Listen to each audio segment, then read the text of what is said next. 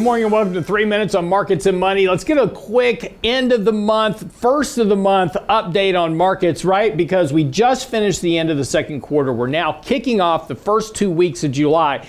Typically and historically, the first 2 weeks of July tend to be fairly positive for markets, and particularly when it comes to the NASDAQ. This is one of the stronger periods in June and July, or one of the stronger periods for the NASDAQ in particular.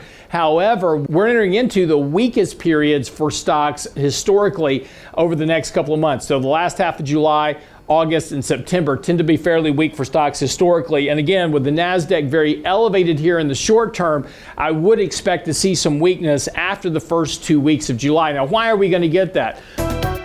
Well, a couple of things that are coming up this summer of importance. First of all, we're kicking off the second quarter earnings season.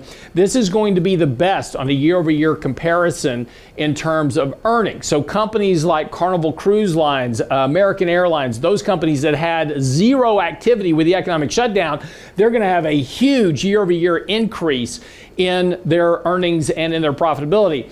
Companies like Zoom, a lot of the NASDAQ tech stocks, which really their business was not impacted as much by the shutdown, or they had exceptional earnings growth because of the shutdown. Companies like Zoom, as an example, are going to have a much bigger challenge now in terms of reporting earnings on a year-over-year basis. So this is really about to be an earnings season of the haves and the have-nots, and that may very well impact the ability for the markets to grow dramatically higher from here. And again, the first 2 weeks of July tend to be the very best part of that season. The last 2 weeks, we tend to get into a weaker earnings cycle.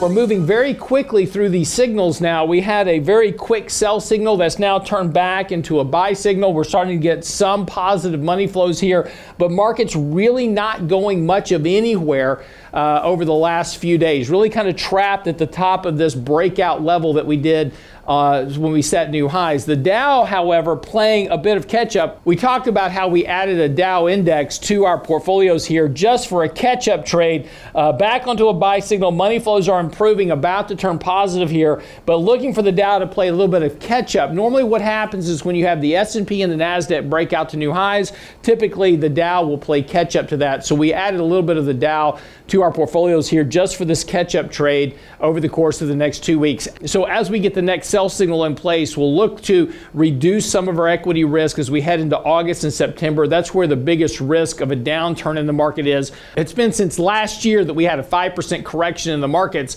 and the biggest risk here potentially over the next 2 months is as we head into Jackson Hole with the Federal Reserve. Are they going to start talking more about taper? That's going to be the one thing that potentially upends the markets here over the course of the next couple of months. We'll keep you updated on that as we go. Have a great 4th of July weekend. We'll see you next time on 3 Minutes of Markets and Money.